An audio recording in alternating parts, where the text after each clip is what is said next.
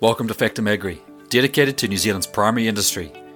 Each week, I talk with farmers and producers, the science community, industry, and policymakers to hear their stories and expert opinions on matters relevant to both our rural and our urban communities. This week, I have Andrea Brackhouse from Auckland University on the show as we take a look at the third stage of research comparing pasture-raised lamb and beef versus grain-fed and protein alternatives. This has been carried out by researchers, scientists and dietitians from Ag Research, the Retta Institute and the University of Auckland. Let's check in with Andrea now. Hello Andrea, thank you for talking with me today and welcome to the show. Thank you for the invite. I've been looking forward to it. Please can you tell me about the work that you do? Well, I might just start out with a bit of background on myself to sort of put it into context. So I'm an academic at the University of Auckland. I'm in the Faculty of Medical Health Science in nutrition. So I have an interest in sort of bioactives and functional foods. And I've been working on sort of different, products, for health and sport. And I'm also a registered dietitian. So this project is really looking at, red meat as a functional food and what it might offer, health-wise to a sort of a generally healthy population. So that's, I guess that's an overview on my sort of background and where I come from this project. Now, tell me, how has lockdown in Auckland impacted you and your work? And is all okay with you and your family? Yeah, no, thank you. It's very nice of you to ask. So I'm actually situated in Rotorua, so I've managed to get out of Auckland. Okay. We have a farm here. Yep. So it's been really nice. For me personally, it's been really nice. As far as the research goes, we obviously had to stop recruiting more participants in our longer sort of trial. Okay.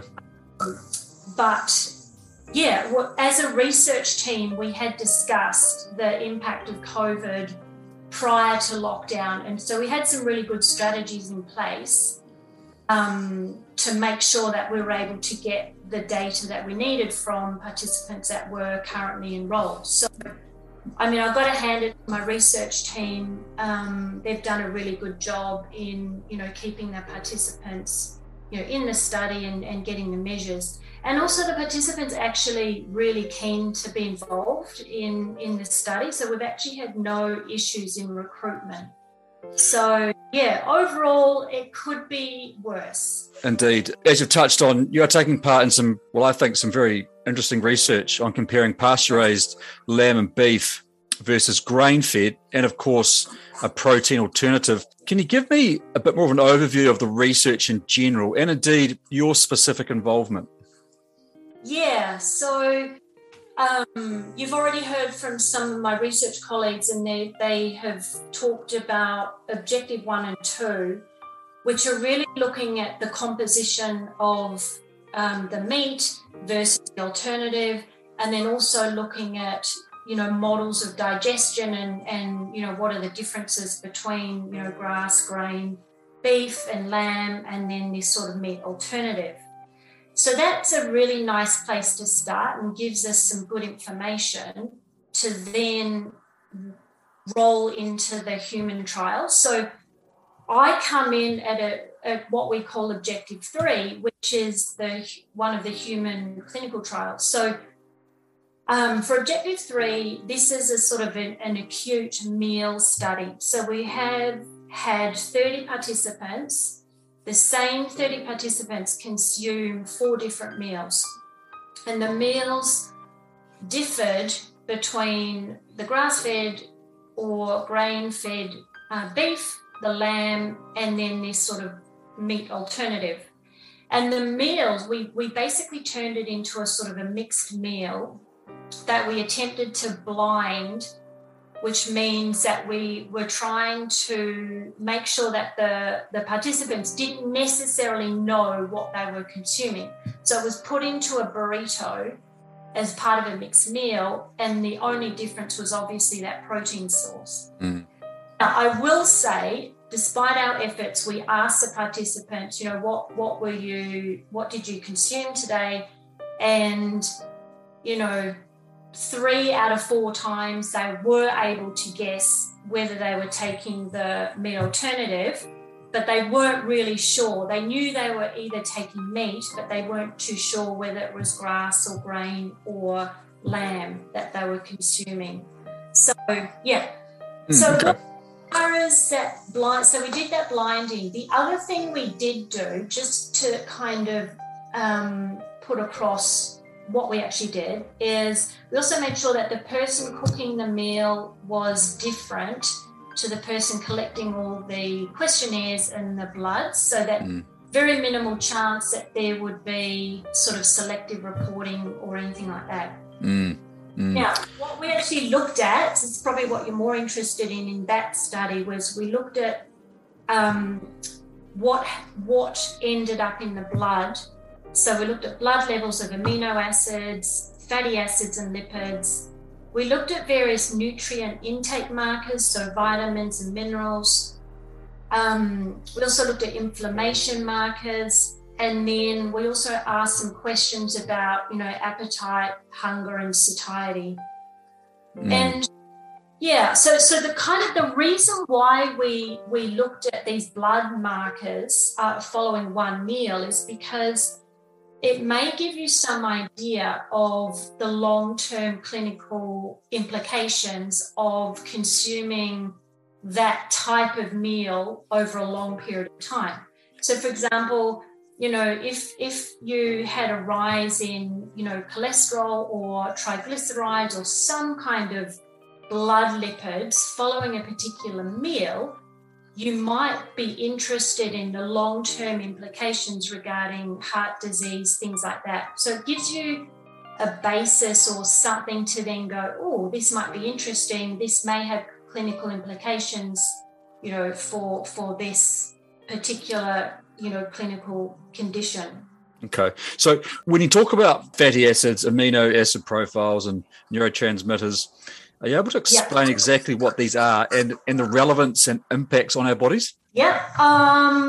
So I'll probably talk about the fatty acids. So, for example, the evidence on grass-fed beef, I mean, you've sort of heard a little bit about this from the other speakers, that grass-fed beef potentially has a higher amount of these polyunsaturated fatty acids.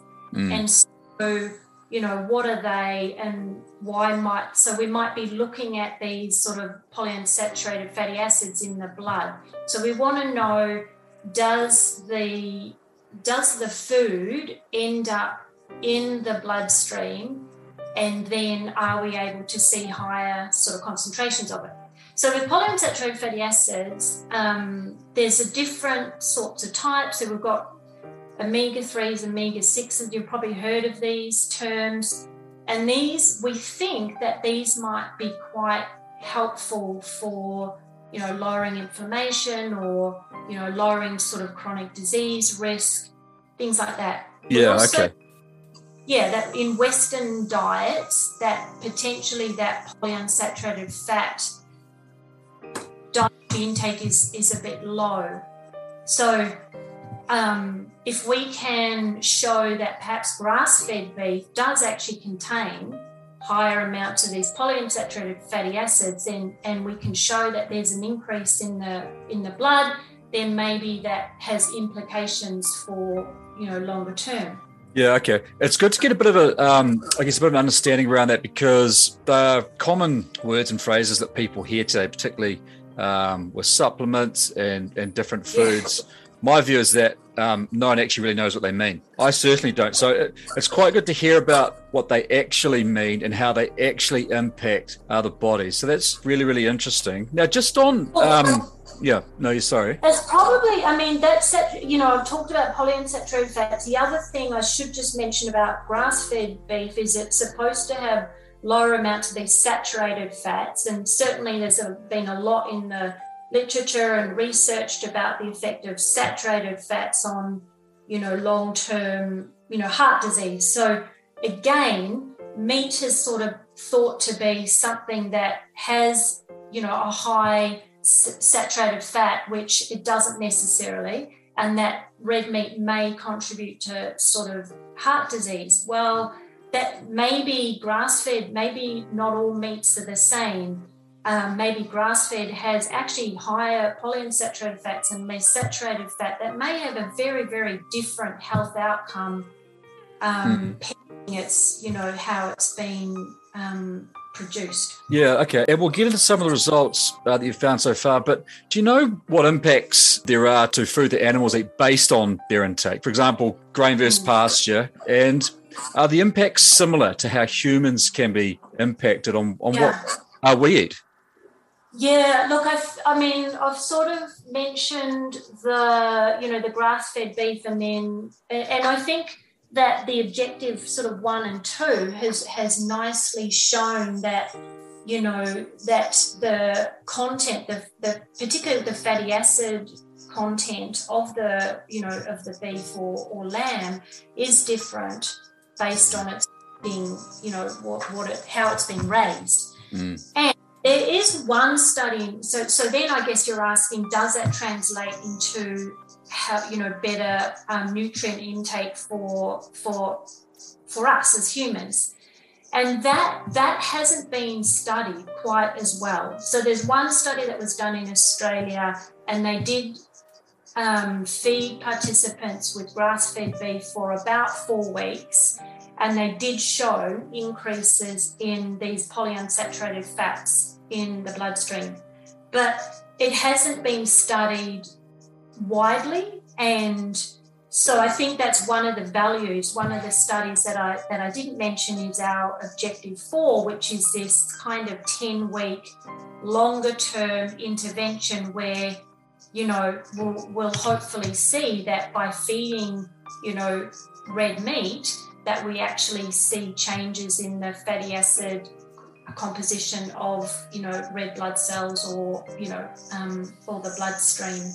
Andrea, so what have you found so far in the trial? Have there been any effects on the body by consuming either pasture-raised lamb or beef versus grain-fed, and indeed the protein alternative? Well, so our longer-term study, that with our 80 participants that's going on at the moment. Okay, so that's going on at the moment, yep.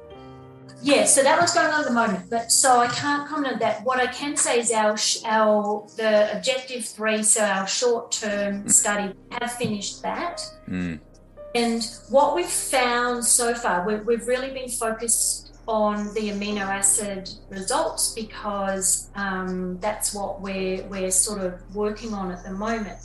What I can say is that, for example, our essential amino acid content. So in that Objective 3, we not only looked at what ends up in the bloodstream, but we also analysed the amino acid composition of the meal that we provided to the participants. Now, when we looked at, say, essential amino acids, which are amino acids that we can't produce in the body, ourselves, so we need to get them from the diet, hence the word essential. And so when we look at the essential amino acid profile of our red meats versus our meat alternative, we find that, for example, essential amino acid content is lower in the meat alternative versus the 3, red meat options. And what's really interesting is, it's a little bit lower when we look at the meal composition, but then when you look at the plasma, what ends up in the blood, the difference becomes even more exacerbated. So with the meat alternatives, it's got a sort of a lower or quite a different amino acid profile, and it gets worse. Where there's something about the digestion absorption of the amino acids from the meat alternative that is inferior to red meat, which is, really interesting. That is interesting. Why do you think that might be? I think that it might be to do with either the way that meat is cooked or perhaps a meat alternative and what happens to the protein structure, which either makes it more easily digested or perhaps more poorly digested, or it might be other ingredients that are in the meat alternatives that are perhaps inhibiting digestion of the amino acids. I'm not too sure, but it's an interesting story because these meat alternatives are, they're saying, well, we have the same total protein content as meat, as real meat. Therefore, we should be nutritionally equivalent. Well, that's just not the case. So, because not only we're talking about the types of amino acids that are quite different, but then also the digestion and absorption seems to be different. So they're just not nutritionally equivalent. It's just not that way. That's fascinating, isn't it? Yeah, I mean, leucine, for example, leucine is one particular amino acid that's really important for stimulating muscle growth. It's quite a key amino acid. And when you look at the burrito content, the leucine content it was lower in the meat alternative, but it wasn't too bad. But then, in the plasma, it was quite a lot lower as far as, absorption. So that's going to have potential implications for, muscle synthesis and development down the track. So to have more of the meat alternative to, get the same equivalent nutrition out of it. So just by taking a whole bunch of synthetic products or a highly processed product with the same components as real meat doesn't necessarily translate to the same nutritional value that a natural product does have. Yeah, no, I think I guess the way I tend to think about it is around nutrient density. So what we really want to be encouraging is nutrient dense foods and not in excess. We want foods in moderation. That's sort of the mantra of dietitians, worldwide is this sort of idea around moderation. And so maybe we need to be focusing on nutrient dense foods in moderation that are providing a whole matrix of nutrients. So, I mean, I've just touched on the amino acids. We haven't even gone into, the vitamins or the fatty acids or any of those other, which are likely to have the same sorts of profiles because meat is a nutrient-dense product. It's already a value-add product. You touched on, I guess, diets in terms of little of everything is best as being the mantra. How are people's diets evolving throughout the world? And what are some of the key drivers of change? It probably requires a 20-minute sort of conversation on its own. But, if I sort of look at some of the trends that are going on at the moment in sort of dietary circles,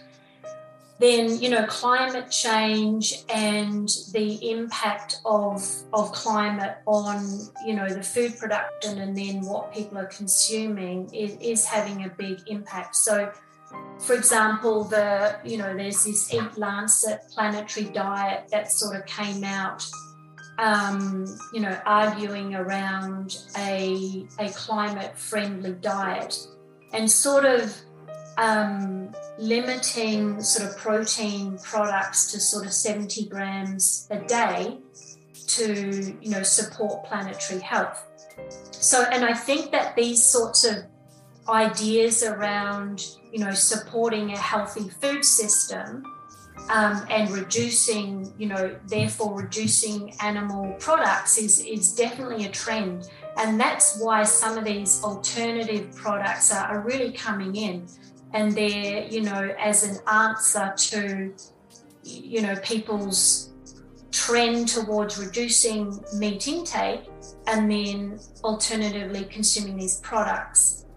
So yeah, it's a bit of a concern because these products aren't always that great, and certainly with the amino acids. I mean, this isn't just our research that has shown these meat alternatives to have a potentially different and less desirable amino acid profiles. It's not just us. I mean, there's other research published in Nature that have shown this kind of similar sort of profile. So yeah, it's a bit of a worry, I would say. Yeah, that is a bit of a worry. I guess on the environment side of things, particularly here in New Zealand, the farming community and the science community and indeed industry are doing great things in terms of reducing the environmental impact farming has, which is great, and it's happening as we speak. So the environment stuff aside, you are concerned around the uptake in terms of the nutritional value that people are consuming these alternative protein products? Yeah, absolutely. I think that I see the claims, the same amount of protein as meat, and I see those claims, and it is certainly a bit of a worry. I mean, we'll get sort of more information as we start to unravel, the rest of the results, but even what we found so far is definitely concerning. And I think that we should, at this point, there's not really, I can't really see a good alternative for red meat as far as a nutrient-dense, high quality food product, as long as it's consumed in moderation as part of a healthy diet. So again, when it comes to this other objective, we're providing red meat or a vegetarian diet as part of, healthy eating. And if we can achieve that, then it's probably preferable to these alternatives that are available at the moment. Do you think the average farmer should be worried? I mean, we are a food-producing nation, and it's a really important sector for New Zealand, isn't it? Yeah, I mean, I'm not sure, because if I think about just sort of the conversations with the participants, I mean, the participants in Objective 4, our 10-week intervention, are young adults. So, they are age, 20 to sort of 35. And so this is a group that are, considering consuming less meat. However, most of the sort of struggles or complaints about the diet have come from the vegetarian group. Now, so I think people are, people are interested. Everyone is interested in climate change, but the answer to that, and whether it comes from reducing red meat, or is it a better approach to tackle food waste, or is it a better approach to ensure that farmers are paid adequately for this nutrient dense high quality product. So I think that it needs to be a food systems approach to climate change, and that means farmers need to be part of that discussion. I don't think we need to be too concerned that the trend is going to go so far as to people not consuming red meat at all. I just don't necessarily see that. Look, it's really interesting work. I know you're really busy, Andrea, so I thank you very, very much for your time today. Okay, awesome. Thanks, Angus. The continued trend and evidence is that plant-based alternatives are, quite frankly, well, in my view, awful products that are highly processed and no match for New Zealand's natural grass-fed protein. I think there needs to be better regulation on these protein alternatives and better protection for the real deal. I think a more accurate term for these products, or these alternative products, is something like, lab slabs. Any connotation or comparison to real meat leveraged to sell these fake products is an insult to hard-working farmers. That's all for me this week. Thank you for listening, and catch you next time.